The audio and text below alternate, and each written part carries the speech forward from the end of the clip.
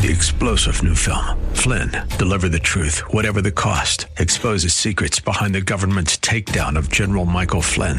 Flynn knew what the intel world had been up to. He ordered the first audit of the use of contractors. This set off alarm bells. He told the truth. He was the most dangerous person for Donald Trump to hire. They had to get rid of Flynn. Flynn, deliver the truth, whatever the cost. Available now. Watch it today. Go to salemnow.com. salemnow.com.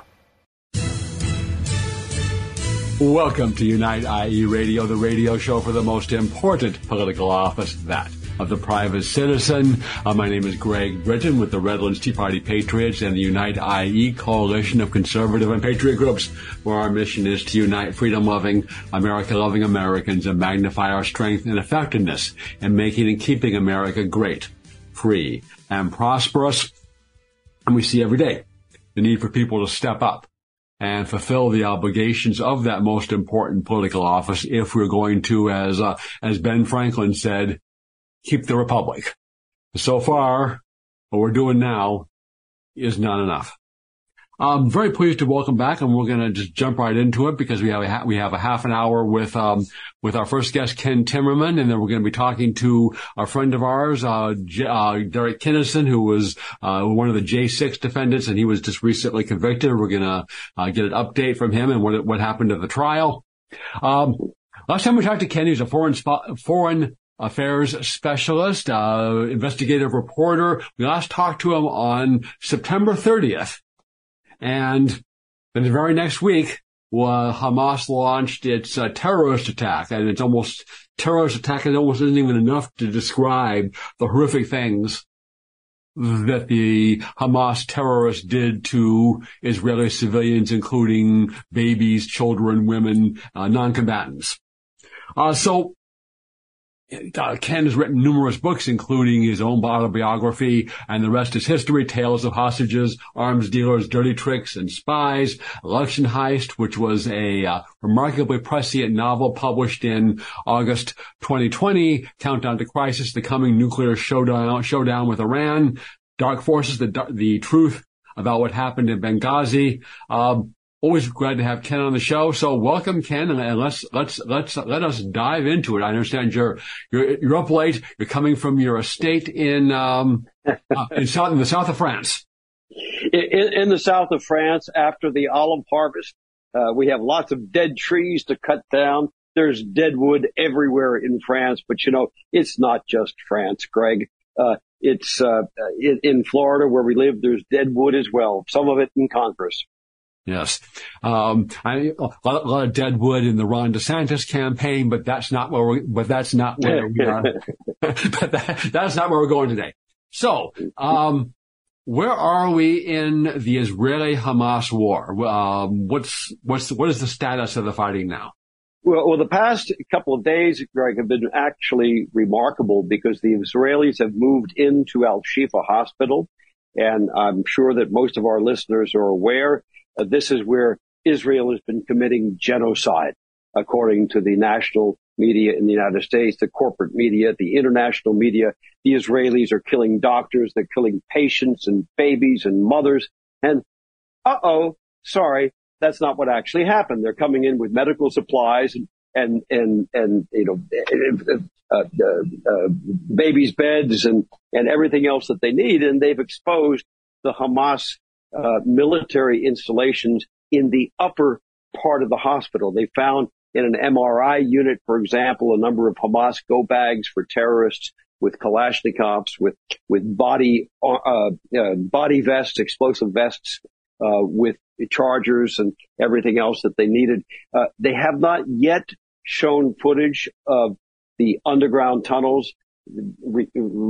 Our listeners may recall that about 10 days ago, the Israelis showed a video mock-up of what they conceived through intelligence to be the underground tunnels beneath the Al-Shifa Hospital. They haven't yet gotten there. I expect we're going to see that in the next couple of days. But this is not, I can tell you, the genocide that the anti-Semites and the anti-Zionists, and they, by the way, are both the same, are claiming that Israel's been committing. Yes. interesting, and we'll come to that, is the sentiment. There's so much sentiment in the West and in America favoring Hamas, which is interesting and a reflection. Disgraceful. And a reflection of what's going on in the government-run schools and universities. I know that there was significant talk that before Israel launched its ground offensive against Gaza, that it's an urban area, at least parts of it are, this was going to be Stalingrad 2.0.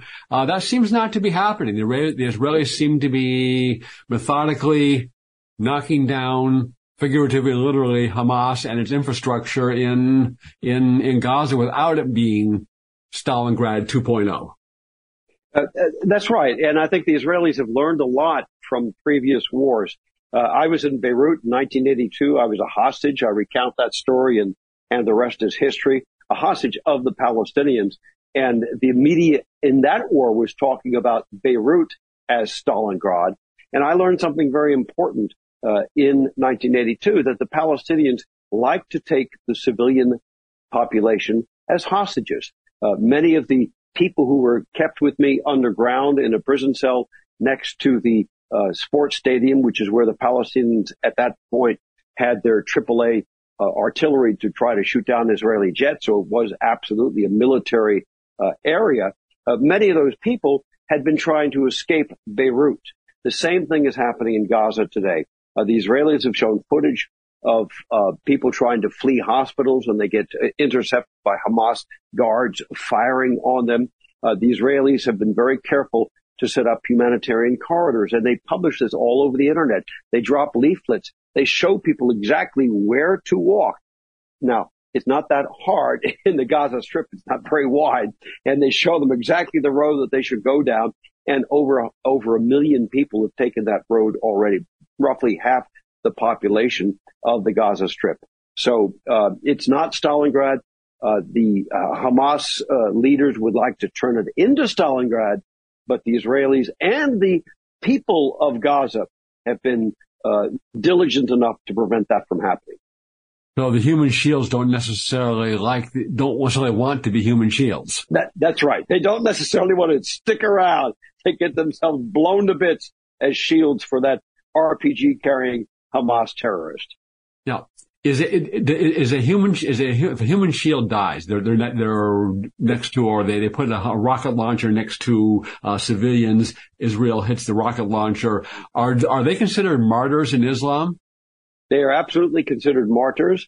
Hamas calls them martyrs, and many of the Palestinian women that you see on television say, "Oh, my son has been martyred by the Israelis," because he was killed either on October 7th on an operation to kill Israeli children and mothers and grandparents, or because he or she was killed during a bombing run on a military facility. But yeah, they are considered martyrs. They're celebrated as martyrs. But the Israelis have been pretty careful to separate out the military targets from the civilian. Do we have a sense? So what, I was going to ask about the origin of the attack, but what is Israeli victory look like? Is it possible to win this war and the Palestinians go, we better not do that again, or is it just going to be waiting and preparing for the next round of fighting? Well, this is a very important question, Greg, and I've been talking about this and talking to different people about this as well. Bibi Netanyahu has been talking about it in a very different way than previous wars. He's been a war prime minister in several previous conflicts. They've been smaller conflicts against Gaza or the West Bank or in Lebanon, but nevertheless, he has been a war prime minister.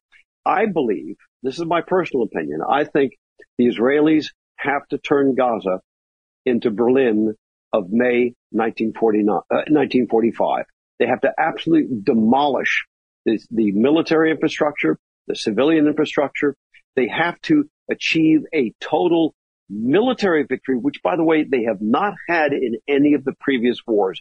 The West in particular, the United States especially, has held Israel back from total victory. It is time the Israelis are allowed to go to the end. And the end means they utterly smash Hamas. They smash their infrastructure. They kill the leadership. They go after them in Qatar, where they're living lives of luxury, by the way. The three top Hamas leaders are reportedly said to each have a personal fortune of over $3 billion. That's billion with a B. Money that is taken from international donors that did not go to the Palestinian people.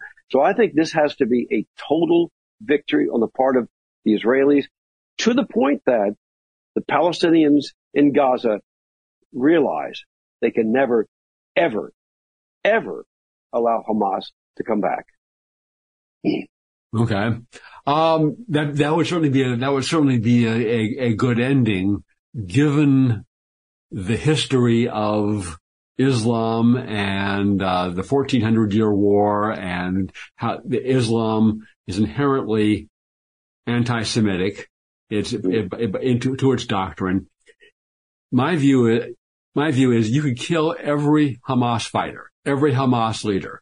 You could level every building in Gaza.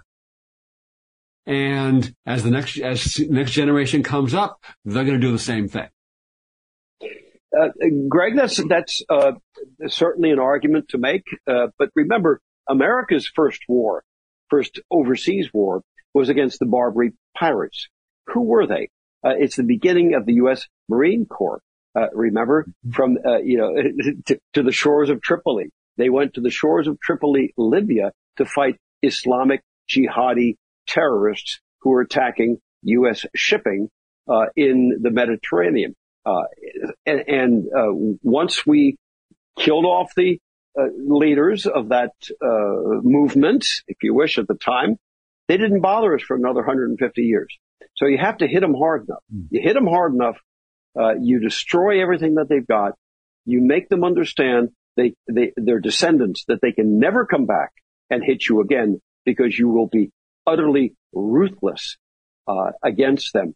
That's what the Israelis must do. They must inflict so much damage that the Hamas leadership will not rear its ugly head again for generations to come. We did the same thing in World War II.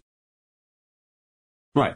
Now, but Germany and Japan didn't have Islamic ideology. They were transformed. Those countries were transformed after the end of the war. The last 1400 years suggests that transforming Islam may be a little bit harder, but let's take a pause here. Well, I'll take 100 years. 100 years would be pretty good. If I were sitting in Jerusalem today, I'd say 100 years. Wow, that'd be. I'd take 40 years. Mm-hmm. Okay. We'll take a pause here and hear from Ed Hoffman of United American Mortgage, the place to go for your real estate lending needs. Back after this. Hi, this is Ed Hoffman with United American Mortgage and host of The Main Event right here on AM 590 The Answer. Mortgage rates are up, but credit card rates are way higher, and credit card balances have hit an all-time high as inflation puts the squeeze on everyone's budget. Not to mention how auto loan rates and payments have gone through the roof. Let me point out, it doesn't matter how low your existing mortgage interest rate is if you can't make the payments on everything else. Are you wondering what to do? Do you need some financial strategy?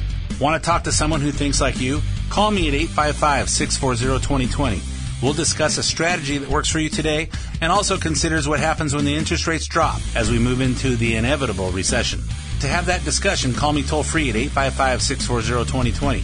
That's 855-640-2020, or go to edhoffman.net and click on the United American Mortgage logo. Ed Hoffman, NMLS ID number 9921. United American Mortgage Corporation, NMLS ID number 1942. United American Mortgage Corporation is an equal housing lender and licensed by the California Department of Real Estate. AM 590, The Answer. Welcome back to Unite IE Radio, the radio show for the most important political office, that of the private citizen. My name is Greg Brittain, Redlands Tea Party Patriots and Unite IE coalition of conservative and patriot groups. Very pleased to be visiting with Ken Timmerman, who is an investigative reporter specializing in foreign policy and particularly the Middle East. We last talked to him on September 30th, and a week later, the Hamas terrorist attacks occurred and a new war in the Middle East. It surely looks like that Israel can, if it's allowed to continue its campaign, will ultimately inflict tremendous damage both on the personnel and infrastructure of Hamas. How does this play in the larger Middle East? So you got Hezbollah, which has launched some attacks, but not all out on Israel. There have been attacks on some of our military bases in Syria. Why do we have military bases in Syria? Another question. But the other nations haven't Iran has not attacked directly Israel. They haven't closed the Straits of Hormuz. Turkey made noises about getting involved, but hasn't done it. How is the other players in the Middle East? What are they trying to accomplish with this? And what do you think will this result in a larger regional war? That's exactly what people were talking about in the early days after October 7th. I believe what we're seeing instead is a dance of deterrence between the Israelis and Iran, between Iran and the United States. You know, the Iranian proxies, whether they're in Syria or in Yemen or in Iraq or in Lebanon, have attacked U.S. forces over 48 times since these attacks occurred, since the October 7th attacks occurred. And that's according to the Pentagon 2 days ago. We have responded, I think, 3 or 4 times since then. That is it. The Biden White House is saying they do not want to escalate with Iran. They want to keep Iran off of the battlefield. The Iranians are regularly using Hezbollah to lob rockets into Israel as well. But, and you remarked this very clearly, they have not yet entered the fray 100%. Hezbollah has a rocket force that makes Hamas look like pikers. They have high precision missiles, which are capable of attacking military and civilian targets, infrastructure targets in Israel, throughout Israel. They have not yet used those missiles, those guided missiles. The Israelis are looking at that, I can guarantee you, very, very carefully. Many Israeli analysts that I've talked to have said that would be the red line with Iran. Should Iran unleash Hezbollah to open that second front in a major way, not the way they've done it so far. They've done onesies and twosies, but to launch the Hezbollah attack against Israel with these precision-guided missiles, that would be the second front, and that would unleash Israel for a response against the Islamic regime in Iran. I think the Iranians understand that very well. They don't want to go there. So they're, again, I use this term, a dance of deterrence. That's what's going on between Iran, Israel, and the United States. Yeah, so we want to look like we're standing up for the Palestinians, but they're at least at this point they're rational enough that they don't want a full out war, at least yet, between Iran and Israel. So the Iranians are a little bit like Joe Biden. You know, Biden is willing to fight Russia to the blood of the last Ukrainian. The Iranians are willing to fight Israel to the blood of the last Palestinian. This is what proxy wars are all about. It's despicable. It's horrible. Yet this is the reality. I think things could deteriorate. But at this point, both the Iranians, the Israelis, the Israelis, and the Americans, I think, want to keep things relatively limited. There seems to be a little bit of Saudi Arabian-Iranian rapprochement. What's going on there? Well, I think that is more on the surface than underneath.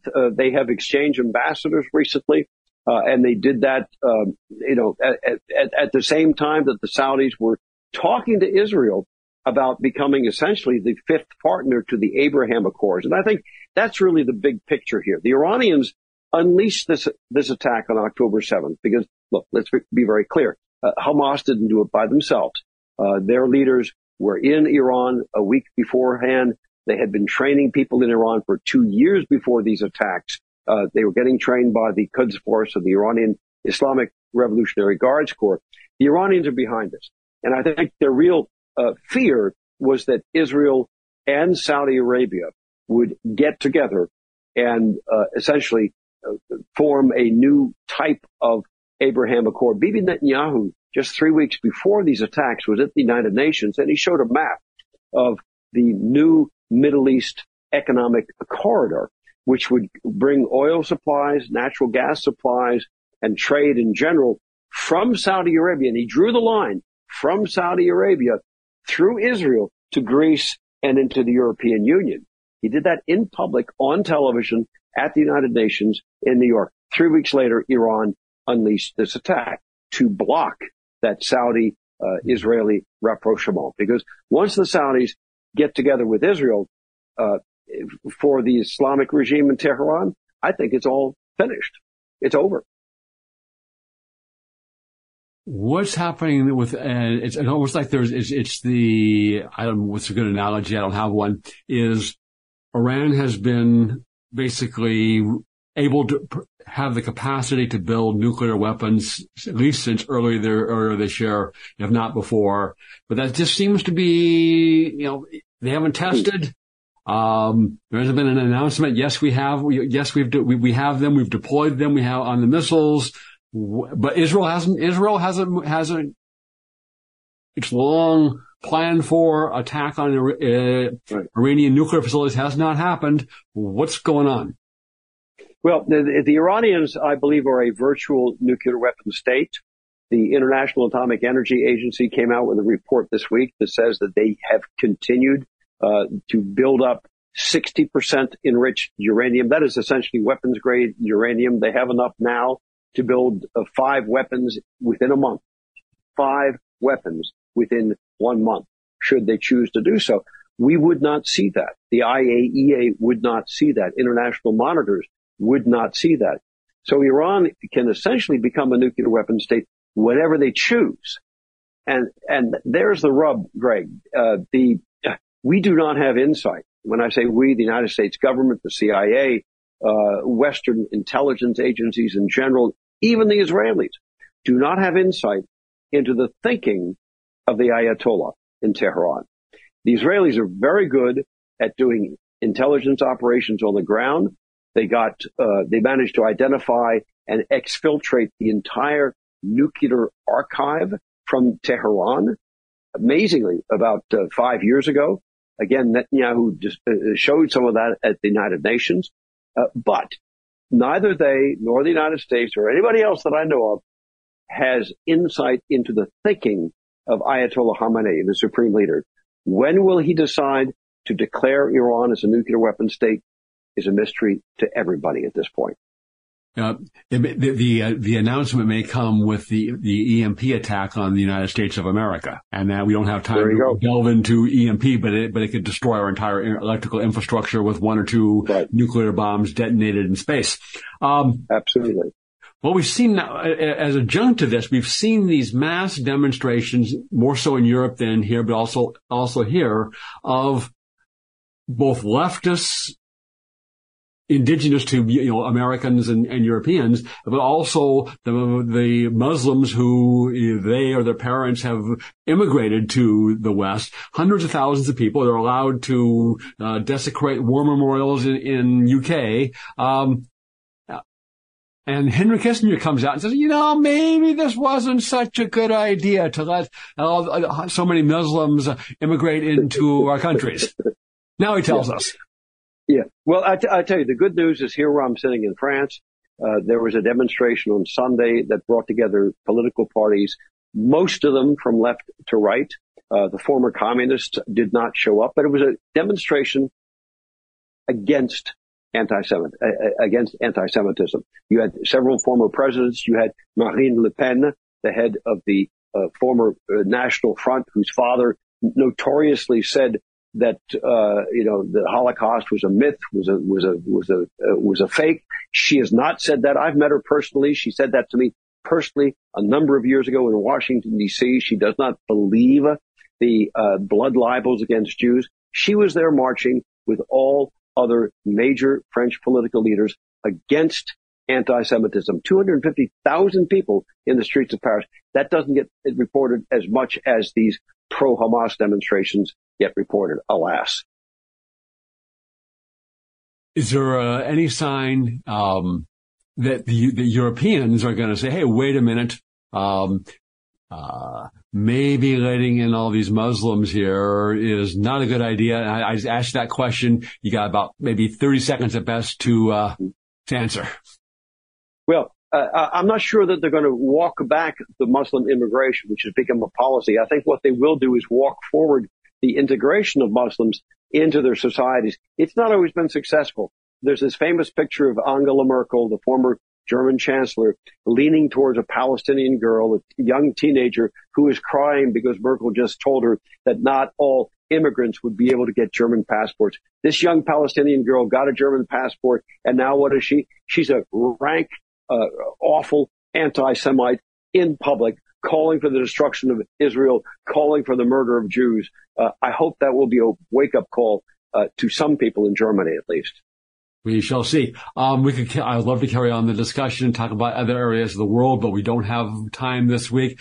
Thank you so much for joining us, as well as your book, The Rest is History, and all the other books. You can find them on Amazon and other places where they sell books, and your website, Ken Timmerman with 2 M's.com. Thanks again, and thanks for your good work, and stay tuned for the exciting second half of Unite IE Radio with J6 defendant Derek Kinnison. AM 590. The Answer. Welcome back to Unite IE Radio, the radio show for the most important political office, that of the private citizen, followed closely by your friendly neighborhood radio talk show host, and that would be me, Greg Brittain.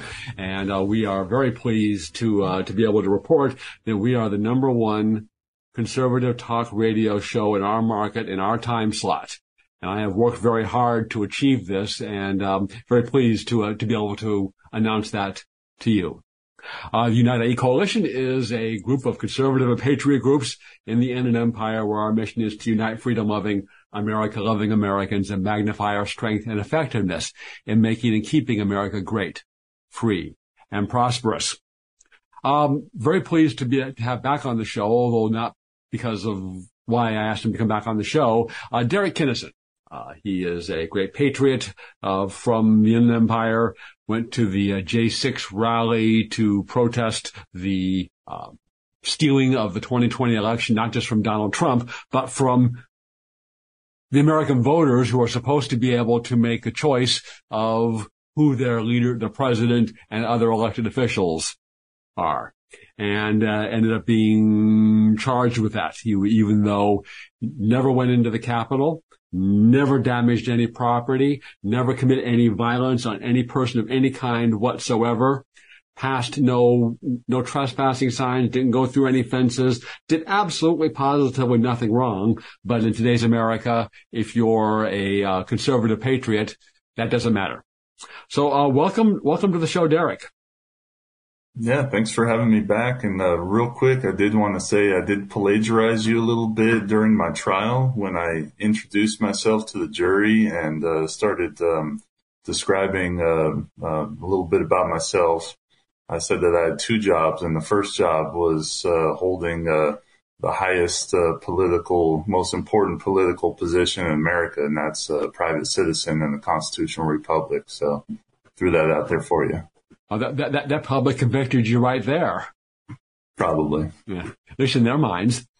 I have it right. I mean, that's what you went on Capitol grounds, but there were, by that point, Ray Epps and crew had removed all the restricted area signs and the fencing around that area.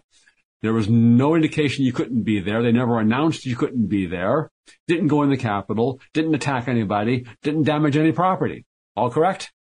And I didn't steal anything. So yeah, real quick, just to clarify. So, I actually wasn't even headed to the Capitol. We were working, kind of like a volunteer security at the Trump rally, and we were super cold and the day was long, and we're headed back to the hotel.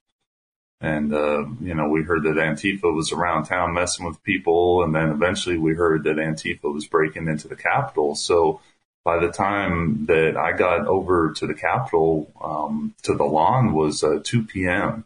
So the first breaches and everything of the fencing started at like 12:30. So I was there pretty late. Again, didn't go inside, touch anybody, steal anything, break anything. Yeah, and when Ray Epps and crew breached the fencing and removed the fencing and removed the restricted area signs on that side of the Capitol, Donald Trump was still speaking. Exactly. And then, you're going to be told his supporters, you're going to be marching to the Capitol to make your voices heard peacefully and patriotically. And there was a permitted rally. It was on the other side of the Capitol from where the events happened. But there was so people went to the Capitol thinking, yes, we're going to have a rally there, and they had a permit to have a rally at the Capitol. 6 permits that day for the Capitol grounds. Yes. And I know from somebody else who was there is that the Capitol Police diverted the crowd from the side where they were supposed to have the rally over to the side where all the events happened. Yeah, I believe so. Okay. Our guest from first half is listening, and he says it makes you wonder. Well, I don't wonder. And I know you still have your sentencing coming up. So you don't have to agree or disagree with me. Without a doubt, January 6th was a Democrat Party and federal, quote, law enforcement, unquote, but then I repeat myself, Reichstag operation. I've heard many people compare it to the Reichstag fire, yeah. This is exactly what they want. You look at, they were warned that there was going to be a big crowd. President Trump offered them National Guard troops to bolster their security for the place. It was denied. It was turned down. They didn't want it. As we talked about, they let the people come onto that side of the Capitol. They diverted the people from the rally over to that side of the Capitol. When Ray Epps and crew breached the fence and took down the signs, there was no response from the Capitol Police. They didn't try to push them back. Didn't announce you can't be here. The scaffold commander, who had never been identified, was on the scaffold encouraging people to go forward.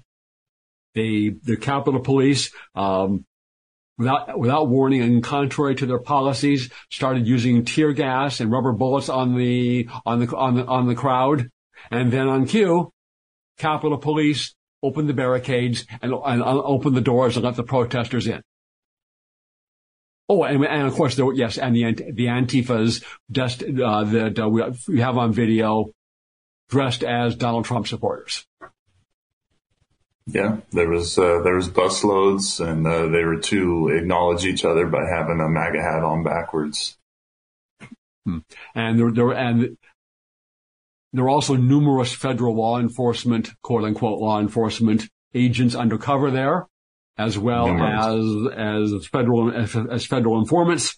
It stinks. It stinks to high heaven what was done there. And you've kind of, let's back up, and we'll start with, you come back and the FBI, quote, contacts you, unquote. Tell us about that.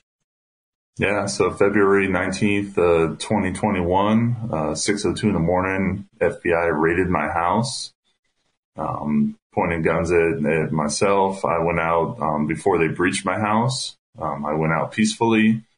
My young daughter was in the house. They called her out by name, pointing guns with lasers at her. They used flashbangs at my house. They used the tank track robot. They had a battering ram, Bearcat tactical vehicles.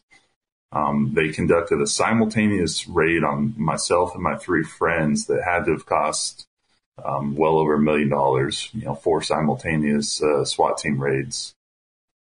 Right, and as if there was you were going to get resistance if they had come over and knocked on the door and said, "FBI, we have a search warrant." You were okay. You would let them in. Search. Yeah. I told them they could have called or scheduled something. I mean, they didn't have to handle it as aggressive as they did. I'm someone who hasn't had any priors. I had a California CCW, so that means I had a clean record. Yes. So yeah, they did it as a scare tactic for sure.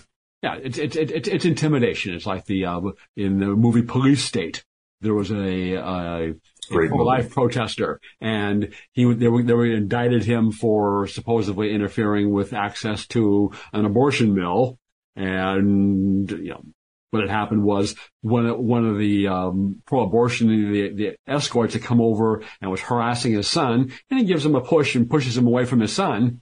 And he was indicted by the feds. He had offered, his attorney had offered, yes, my client, when he's indicted, my client will turn himself in. But instead, there was the same type of thing, massive show of force. FBI shows up at dawn at his house, pointing guns at him and his family. And they didn't even announce in his case that they were FBI. They're just pounding on the door at 6 o'clock in the morning. Open up! And I think what he said, and I think that's right, is they were hoping he would come because they didn't identify themselves, he was going to come to the door with a gun and they were going to shoot him. Yeah. Okay, so they do this massive show of support. They don't detain you, they release you, and then what happens? Yes, I wasn't charged at that time. I did not give them a statement. I just told them I'd be happy to cooperate with their investigation, but I need to speak with counsel. They didn't really respect that. Kept trying to ask me questions, but I didn't answer any. And then 110 days later, on a 120-day warrant, they called me. And kind of snarky, they said, well, remember when you said we should have called beforehand? Well, this is your phone call. You're being federally indicted. You need to turn yourself in to Riverside County FBI office. Don't make us have to come and get you. It's going to look bad, but we're not going to seek your detention. So I was federally indicted for 5 charges, 3 felonies and 2 misdemeanors. And I spent 1 day in jail. They didn't seek detention, and I've been out on bond until well, I'm still out on bond, but I just had my trial a couple weeks ago. When you turned yourself in, as I recall, you tried to give the FBI agents copies of the Constitution. How did they react to that? Yeah, they said, whatever's in your hand, leave it in the car. I said, no, guys, it's okay. These are pocket constitutions. I hand them out to everybody. And they literally backed up with their hands up and said, no, we're good. We're good. Just leave it in the car. Yeah. You know, because they photographed, when they raided my house, they photographed my box of pocket constitutions. So I figured they had some sort of interest in them. So I figured I'd try to offer them some. Yeah. I don't think they're familiar with it. No, I think a constitution to an FBI agent is like a cross to a vampire. Yeah, it was like kryptonite. I said they also didn't like your patriotic socks.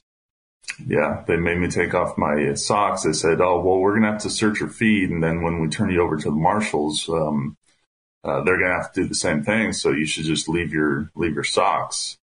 I said, okay, well, as soon as I get to the marshal's office, they put me in ankle shackles. So I think the FBI did that on purpose, knowing that I'd have to walk around the rest of the day in ankle shackles and, you know, cut my ankles up. Mm-hmm. Yeah, you're so dangerous. You're so dangerous. Yeah. What were you charged with? So because I traveled with friends, I was charged with conspiracy to obstruct an official proceeding, which is a felony, and then obstruction of an official proceeding, which is kind of wrongfully labeled for January 6 cases. It was more of a financial, you know, when they made that law, but whatever. It's mislabeled. It may go to the Supreme Court. So that's another felony of obstruction. Even though I didn't go inside the building, they say that somehow my being on the outside of the building obstructed Congress from an official proceeding, even though, you know, they had a officer-involved shooting inside the building, which was the murder of Ashley Babbitt. Yes. So, like I said, I was late to the party, but my third felony was I was part of a chat group for people who wanted to work security for a group of Californians who went to D.C., and I missed the rendezvous with these guys for January 6th, so I left that chat group. I didn't destroy the chat group. I didn't destroy any of my messages in the chat group. And I left it on January 6th because we missed the rendezvous, and they charged me with a felony of corruptly destroying or mutilating evidence from a grand jury investigation, even though January 6th there was no grand jury investigation. So that's another felony. And then I was charged with trespassing and disorderly conduct misdemeanors. Yeah. And of course, screaming Democrat banshees disrupt congressional hearings all the time, but this law is never used against them. Never. Yeah. In fact, I think this is the J6 cases is the first time this law has ever been used in this manner. Yes, that's correct. Yeah, it's just like the law being used in against Donald Trump in the civil fraud case in New York has never been used like that before either. A former president, the records document laws have never been used in that manner before. Everything is being stretched beyond to encompass these various cases. And of course, if you were just like the BLMs, if you had forcefully tried to break into the White House and injured 70 to 80 uniformed Secret Service officers, that would have been fine, and your charges would have been dropped like they were in that case. Exactly. Okay. We understand how the American legal system works. Let's take a pause here, and when we come back, let's talk about your trial and what your prospects are. We will hear again from Ed Hoffman of United American Mortgage, and this half is also sponsored by attorney Gregory W. Brittain, who does business in real property law, and his number is 909-335-7335, 909-335-7335. I hear he is pretty good. Back after this. Hi, this is Ed Hoffman with United American Mortgage and host of the main event right here on AM 590 The Answer. Mortgage rates are up, but credit card rates are way higher, and credit card balances have hit an all-time high as inflation puts the squeeze on everyone's budget. Not to mention how auto loan rates and payments have gone through the roof. Let me point out, it doesn't matter how low your existing mortgage interest rate is if you can't make the payments on everything else. Are you wondering what to do? Do you need some financial strategy? Want to talk to someone who thinks like you? Call me at 855-640-2020. We'll discuss a strategy that works for you today and also considers what happens when the interest rates drop as we move into the inevitable recession. To have that discussion, call me toll-free at 855-640-2020. That's 855-640-2020, or go to edhoffman.net and click on the United American Mortgage logo. Ed Hoffman, NMLS ID number 9921. United American Mortgage Corporation, NMLS ID number 1942. United American Mortgage Corporation is an equal housing lender and licensed by the California Department of Real Estate. AM 590, The Answer. Welcome back to Unite IE Radio, the radio show for the most important political office, that of the private citizen. My name is Greg Brittain, Redlands Tea Party Patriots and Unite IE coalition of conservative and patriot groups. I'm very pleased to be visiting with a great patriot who's shown real courage. He was one of the J6 defendants. If you just joined us late here, was on Capitol grounds, but Ray Epps and crew had already removed the fencing around that area and had removed all of the restricted area signs before Derek ever got to the location. There was never an announcement. You're in a restricted area, you have to leave or you'll be arrested. Never went into the Capitol, didn't attack any people, didn't damage any property, didn't steal any property, and he's nevertheless is now a convicted felon as a result of a D.C. swamp jury. You were offered, I'm talking about courage, you were offered a plea bargain, were you not?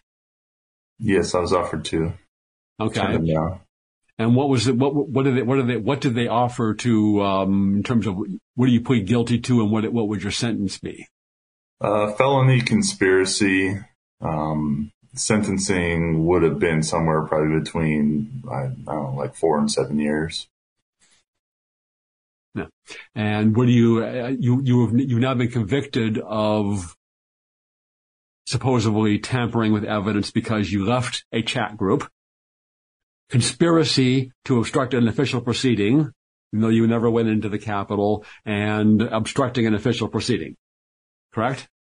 As well as misdemeanor trespassing and disorderly conduct. So yeah, 5 charges, concurrently 20-year max for the felonies. They're also seeking a domestic terrorism enhancement, which could add another 6 or 7 years on there. Yeah. Now, this was unlike the Hamas terrorists we talked about in the first half. You quote terrorist unquote didn't have any weapons, did you? They were upset that we had pepper spray and things like that, but we were there to deal with Antifa. Yeah. You know, we weren't there to have any scuffles with law enforcement, anything like that. Yeah, and we all know how much havoc those Hamas terrorists were able to wreak in Israel with their pepper spray. It was just rough being in court, which is next to the Capitol building, and I'm facing charges for this, and pro-Hamas people are entering the Capitol building multiple times the whole month that I was out there in D.C. It's such a double standard. Yeah. It's disgusting.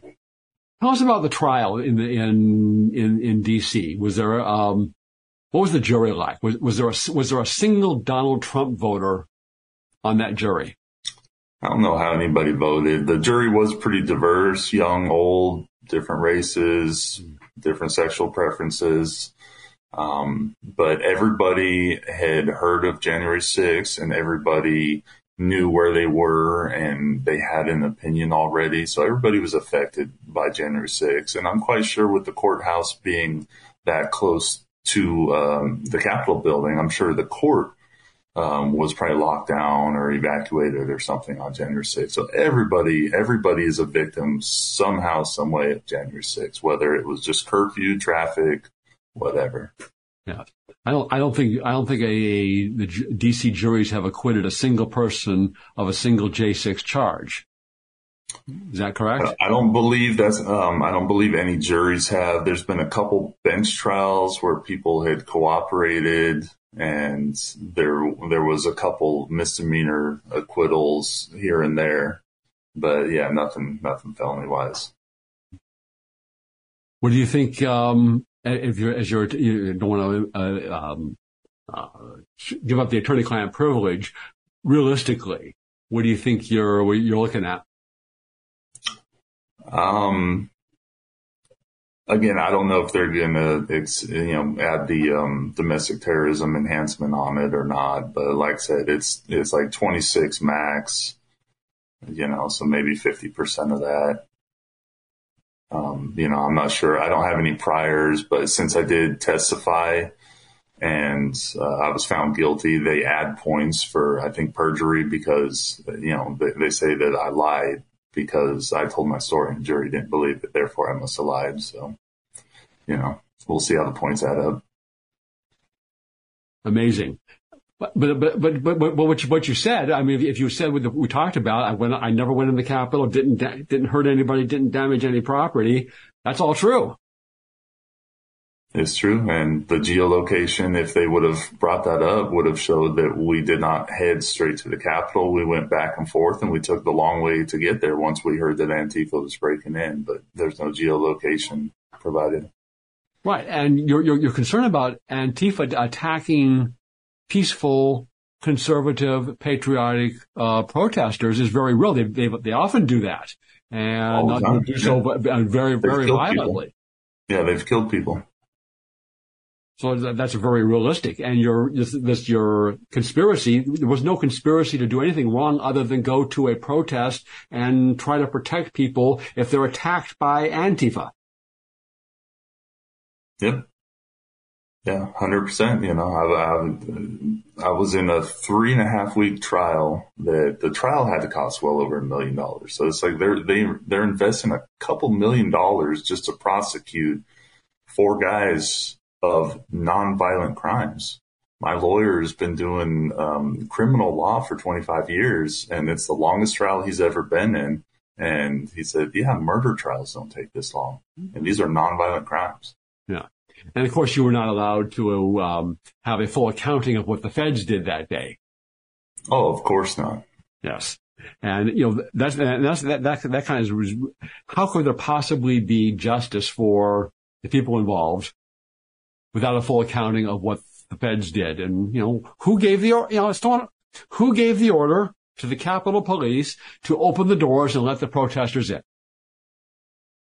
Yeah. Well, God will serve that justice. Ultimately, He's the number one judge. So I know in my heart what I did. God knows what I did. That's all that matters. I don't care about the jury. I don't care what Democrats think. And I know what I did. God knows what I did. Mm-hmm. Frank Herbert, who wrote the Dune books, said that a large populace held in check by a small but powerful force is quite a common situation in our universe. And we know the major conditions wherein this large populace may turn upon its keepers. 1, when they find a leader. This is the most volatile threat to the powerful. They must retain control of the leaders. My commentary, hence the political persecution of Donald Trump. 2, when the populace recognizes its change, keep the populace blind and unquestioning. Put on your mask! 3, when the populace perceives a hope of escape from bondage, they must never believe that escape is possible. So whether they know, any of these, the Department of Injustice have read this is what they're doing. I think they're trying to go so over the top that to intimidate and make patriots fear opposing their regime. We only got like 20 seconds left. Final comments, final words. I just want to, before I turn it over to you for a brief final word, I want to thank you for being on the show. And thank you for your courage. The easy thing would have been to take a plea and get a shorter sentence, but you know you did nothing wrong and you went to trial, even in the D.C. swamp. Final word.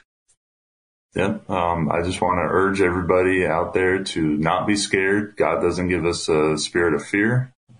This was a scare tactic. And for some people it worked. For me, it did not. And, if you're a patriot that loves this country was a gift from God. And it was by God's grace and God's help that our founding fathers fought the British off. So if you're a patriot and you're not bowing your knee to Christ, I just urge you all to take that extra step. And God is the inventor and author of freedom. Derek, is there a place where people can contribute to your legal defense and or helping support your family? Yes, it can go to givesendgo.com, givesendgo.com/my name, Derek, Derek, last name Kinnison, Kinnison. Thank you, Derek. And as always, tune in next week for another exciting edition of Unite, IE Radio. AM 590. The Answer. 3-star General Michael J. Flynn, head of the Pentagon Intelligence Agency, knew all the government's dirty secrets. He was one of the most respected generals in the military. Flynn knew what the intel world had been up to. He understood its funding. He ordered the first audit of the use of contractors. This set off alarm bells. The explosive new documentary, Flynn, Deliver the Truth, Whatever the Cost, uncovers the facts behind this scandal. Flynn told the truth. He was the most dangerous person for Donald Trump to hire. I find out the worst enemy that I'm going to face in my life is right here in America. They took my assessment and they wanted me to change it. And I was like, I'm not changing it. They had to get rid of Flynn. With in-depth interviews, archival footage, and never-before-seen personal records of the man behind the headlines. I just felt like I was drowning. Flynn, Deliver the Truth, Whatever the Cost. Available now. Watch it today. Go to salemnow.com. salemnow.com.